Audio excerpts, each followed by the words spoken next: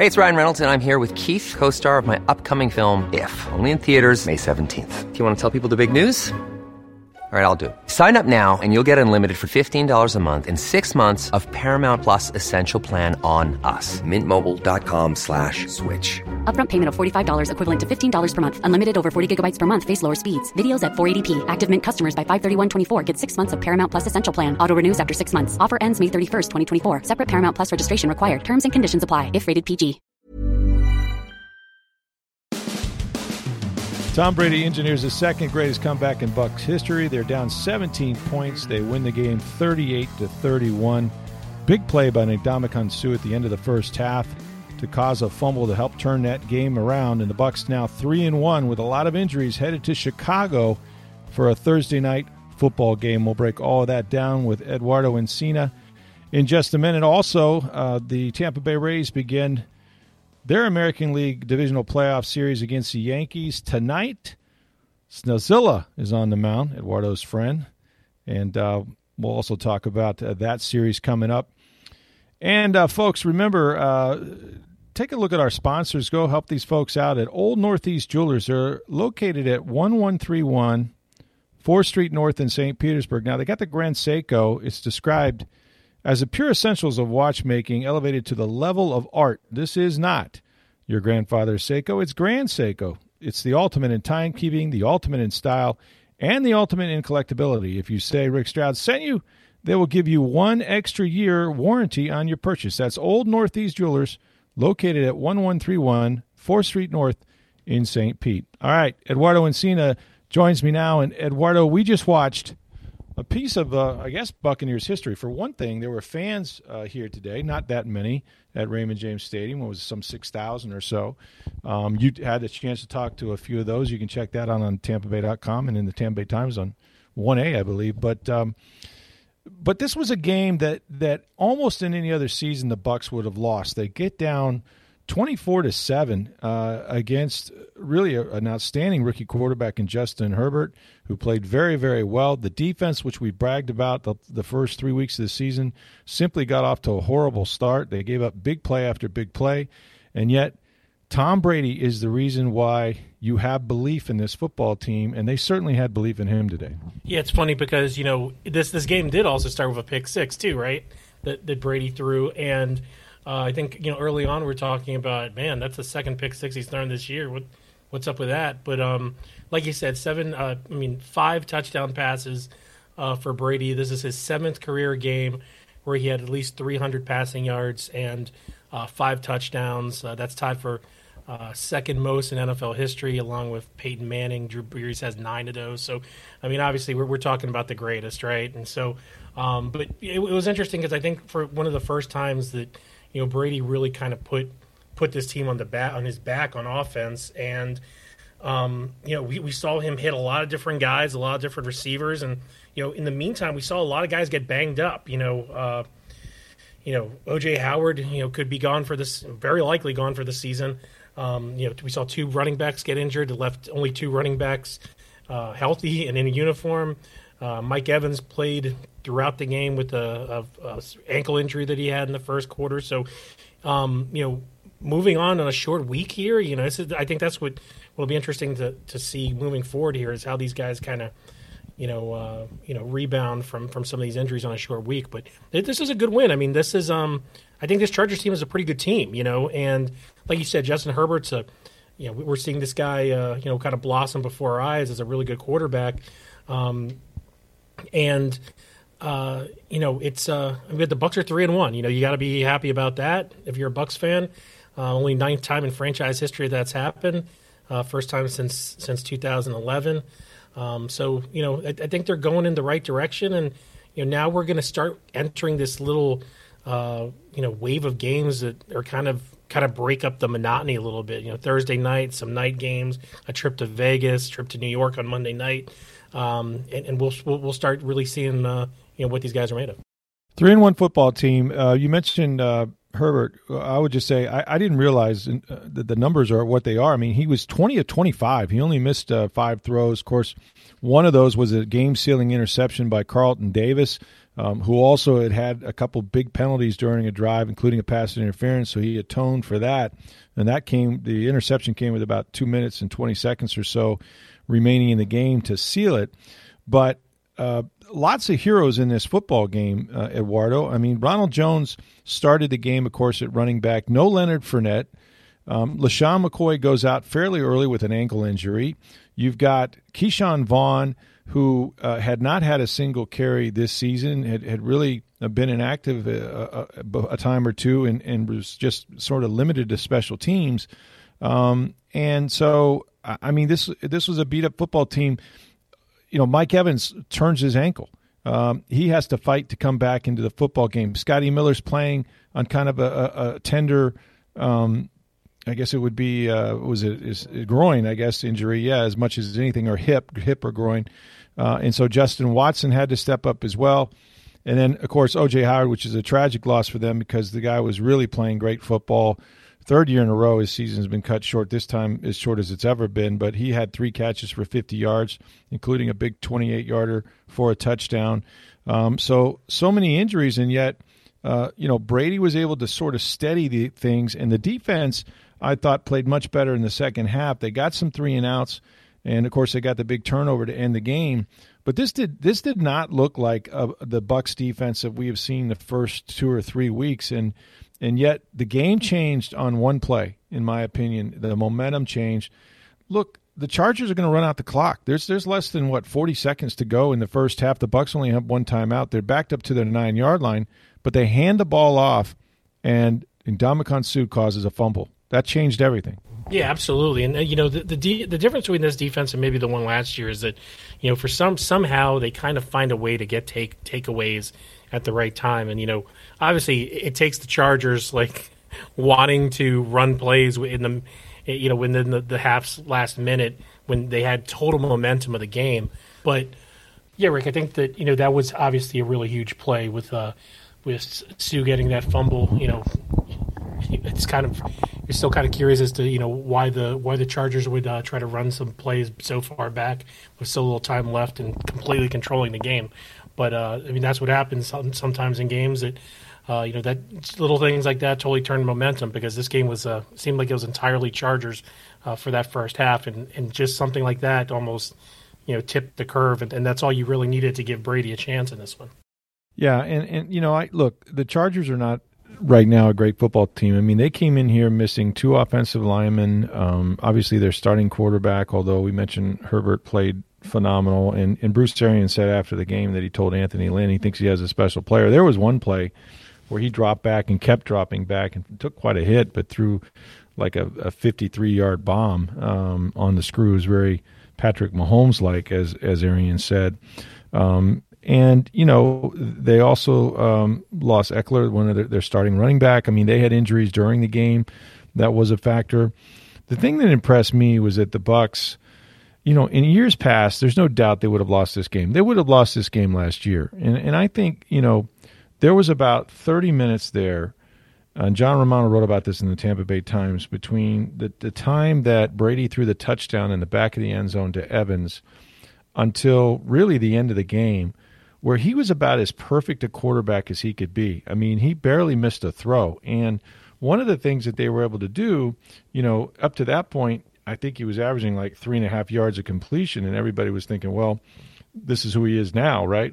But then all of a sudden, the deep shots started coming, and he was on the screws with all of them, whether it was the 2-play drive to Scotty Miller, throwing the ball deep to Mike Evans and let him go up and make plays. I mean, that became really, I thought, was the most impressive thing of the day, is that Brady started clicking down the field with his receivers in this offense, which everybody has kind of wondered, where are the explosive plays? Well, he threw 5 touchdown passes, and he threw it to 5 different receivers. So, even though they haven't done it for 60 minutes, and we're still waiting, for obviously both the offense and the defense to come together, but we haven't seen this offense play well for a full 60 minutes. No, you're right. And, considering what the conditions were today, where there was, a lot of rain. It was, it was probably a pretty soggy field. We saw the tarp on there pretty late, but still, there was a good amount of rain that had fallen here. And like you said, we've seen Tom throw the deep ball, but we have seen him be really judicious in when he's going to that deep ball. Most of the time it's within that, intermediate range or even underneath. But today, he kind of, that two-play drive, like you mentioned, of Scotty Miller, that was bang, bang.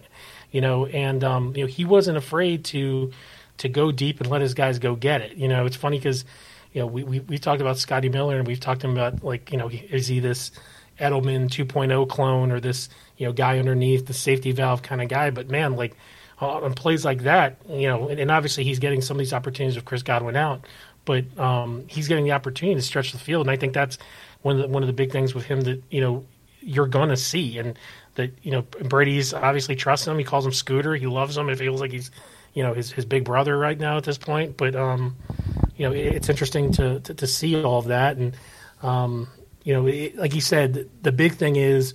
So they had a really great second half today, right? Mm-hmm. The past 3 games, we saw them have really good first halves and then kind of, sputter in that second half. So we're still kind of waiting for that 60 minutes of productive offensive football to be played. And, if they get that going over the next few weeks, this team's going to be – I really think this team's going to be pretty dangerous. Another great sign, and I've been – not sold on Ronald Jones since he got here. He had a terrible rookie year, and so you chalk that up to the fact that he was a 21-year-old when he arrived, and things just didn't click for him. And last year he showed some signs, but still has not rushed for 1,000 yards, was about a 3.8 per yard carry guy. Look, today he knew he was going to have to carry the bulk of the load because Leonard Fournette was out, and they may get Fournette back by Thursday. But this was going to be Ronald Jones's game, and I was really anxious to see sort of like what he would do with the fact that he was going to be the bell cow, and this was an opportunity for him. 20 carries for a career high, 111 yards, a 5.6-yard average, including a 23-yarder burst. And it was Ronald Jones' ability to make yards after contact, I thought, today, and run through some holes as well, but really get a lot on his own that forced, sort of forced the Chargers into coming downhill with their linebackers, and that's what set up, according to Bruce Arians, the play-action passing. So in many ways, not just 111 yards on the ground, but his ability to do that consistently is what gave Brady those shots in the second half. And we haven't seen that, you know what I mean? That's something that we just are really starting to see this week, and we know how good Tom Brady is with the play action. And man, when you see Ronald Jones consistently get those kind of gains, he doesn't need to break these huge big things, but if he's getting substantial gains that are moving the chains, like you said, that opens up the play action game, and I think that's a big reason why you saw Brady be able to go downfield with a lot of these plays. So it was obviously a big game for Ronald Jones. I think, we've seen those flashes, right? We've seen the flashes of him breaking a big run, making a big catch. He's obviously, very dynamic in his ability to run hard and on occasion make tacklers miss. But we haven't really seen too much of the complete game. We saw flashes of today. This is only his second 100-yard rushing game. So, again, we're starting to see this offense kind of round into, a little bit more comfort, a little bit more balance, and I think that's a good thing to see. I think you saw the defense take a little bit of a step back today, but you saw the offense take a big leap forward. Yeah, they picked them up, and that's what good teams do. This was not going to be the defense's day, especially early on, but then when they needed to, they got the stops to get the ball back to their offense. And again, that's part of the belief in Brady. We talked to Carlton Davis, who said, hey, when you're on the sidelines and you're watching this guy, he brings you energy. He wants you to go out there and get stops. They were able to do that in the second half. Another guy that you talked to after the game, and nobody knew exactly what his role was going to be in this one. He didn't carry the ball very much, just 3 times for 4 yards. Made what turned out to be the game-winning touchdown reception, and it was, in the goal line where they needed a hero. And Brady trusted Keyshawn Vaughn enough to flip one out to him, and he breaks a tackle for a touchdown, and it proves to be the winning points in the game. What did Keyshawn Vaughn tell you? And Bruce Arians to that point said a few weeks ago he had to kind of lift his spirits a little, that he really didn't feel like he was having much of a role on this team at all. Right, and so just rewinding a little bit back to April when when the Bucs drafted him in the 3rd round, this was before they signed Shady McCoy. This was before they signed Leonard Fournette. So, from day one, Keyshawn Vaughn thought he was going to be a big part of this. I mean, there were people who were thinking, oh, is he going to beat out Ronald Jones for the starting tailback job? Now, obviously, things didn't work out that way, and all of a sudden, he enters this season where he's kind of buried on the depth chart. Like you said, asked Arians after the game, he kind of told us the story about how he had to kind of, tell him, listen, you may be down now, but you've always got to be ready. And with some of the injuries, he did get some more reps with the first team in practice. And it is amazing to think that, with the game on the line, that Tom Brady would go to a guy who didn't touch the ball in a game yet on offense in such a big moment. But I think that, he did start to earn some trust, even in a week of getting expanded reps. Keyshawn said that he felt really good about being able to utilize those reps. He knows that his opportunities aren't going to be – he's not going to have this tremendous amount of opportunities with the way this running back mix is. And, I asked him, when you get that ball in the flat around the 6-yard line and you've got to beat a couple guys to the pylon, are you going to get denied when you know that you're not going to get how many of these opportunities? He said, I wasn't going to be denied because, I know that these opportunities don't come along very well. And, it also he also said that, it also helps that, you're getting a pass from the GOAT himself and you don't really want to let him down. So, he's keeping that touchdown ball, his first NFL touchdown, and his first NFL reception. And he's going to keep that, probably get it framed. And that's a pretty memorable day for a guy who, we know that in the course of a football season, you need so many different guys, right? Your depth is tested so much. And, no doubt, they're going to need Keyshawn Vaughn. They needed him today, and they're going to need him down the stretch. So you need those kind of guys to build confidence, to get reps, and to have the trust of their quarterback. And, that's even though like it's one kind of slice of a big picture, I think that's huge in terms of getting this kid, that kind of confidence and that kind of, experience moving forward here. Talk about using your whole roster, and we started this season with the deepest position was probably tight end. I mean, they made the trade for Rob Gronkowski. That knocked everybody down the depth chart a little bit. O.J. Howard has been playing probably the second most snaps and doing really well until he injured his Achilles today. And just tragic for him. 3 out of 4 years now, his season has ended early, never this early. But nonetheless, they got his 5th-year option. He'll be back next season. But now all of a sudden, you're going to have to test that depth at tight end. Cameron Brate, who had played barely any on offense, had not had a catch. He started the game with his first catch, which turned out to be a 3-yard touchdown.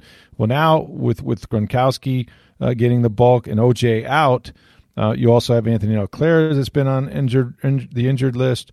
Tanner Hudson, not much of a blocker, but they're going to need Cam Brate now to be their number 2 tight end and to be a big part of this passing game again. Yeah, and it's interesting because when you look at some of the formations as the teams run early on, they run a lot of that 2 tight end set with Gronk and O.J. Howard together and a bunch of receiver over there too. And so you've got 3 guys who are running patterns, a couple guys underneath, and you can kind of stretch out the field with the whoever you have, whether it's Godwin or Scotty Miller or whatever. So you have those threats. Obviously, O.J. is a great receiver and he's a great blocker too, right? But he has everyone talks about O.J. they say he's not really a tight end because he runs like a wide receiver. So I think the big question is going to be do you have the availability to stretch the field with those guys, aka Gronk, Cameron Brate?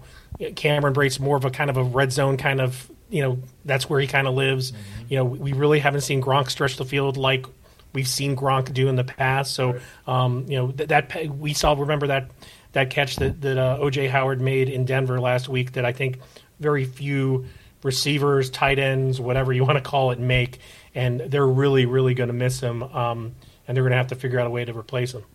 Yeah, I thought Brady was down when he was mentioning O.J. Those two had gotten really close. Loves juice. Loves the juice. He loves Scooter, too. He also loves, what's the nickname that Vaughn has? Sneak and Scooter and Juice and Shady McCoy. We're starting to get them all down. All right, so the Bucs now at 3-1. The last time they were 3-1, it didn't turn out so well. I think this is a different story, however. Josh Freeman was the quarterback. Raheem Morris was in what became his final year as a head coach. They went to London 3-1. They lost there. They wound up, actually, I think they were 4-2 when they went to London, but nonetheless, they wound up 4-12 that year, and Raheem Morris was fired. So totally different year, but they haven't been 3-1 many times throughout their franchise history. Now they have a short week, and when you're beat-up football team, a short week is not your friend. The good news is for players who actually like Thursday night games, if you can believe that, they don't have to practice. It's going to be glorified walkthroughs. They're going to get their treatment. There's going to be some long days on the front end, but they get sort of a mini bye week, Friday, Saturday, Sunday, and maybe into next week. So this Bears game suddenly is a huge one, because if the Bucs can get this, the Saints came back and they won at Detroit after being down, so they're maintaining that one-game lead in the NFC South. But Eduardo, a 4-1 start is way better than a 3-2 start, particularly how they've done it. And winning in Chicago Thursday night is going to be tough, but what a great thing for them. And then come back and they'll have to play some, like you mentioned earlier, some odd times, some long trips, Las Vegas, the Giants on a Monday night. But this is as good as I think you could have hoped if you'd have said, hey, Tom Brady, new offense, new everything, 3-1 start going to Chicago. I think they're right where they need to be, and yet they still can get a lot better, really, on offense in particular, and on both sides of the ball. Right. I mean, I think when you look at the schedule, I think when we even dissected it a little bit, obviously the big thing was that game one in New Orleans. How are they going to start Breeze, Brady?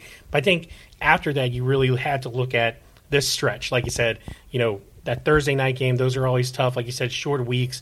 Very little time to recover, and then you got the Packers at home with that extra rest, like you said, and then again Vegas, the Giants, those night games, and this I think this is a really interesting part of this season and this schedule where they're probably playing pretty good going into it, but this is going to be a really big test for this team, and they could conceivably come out of it in a really good situation if they play well. I think, like I said, Thursday is going to be so important because we don't know if they can come out of that Bears game and win it, knowing how banged up they are. Right.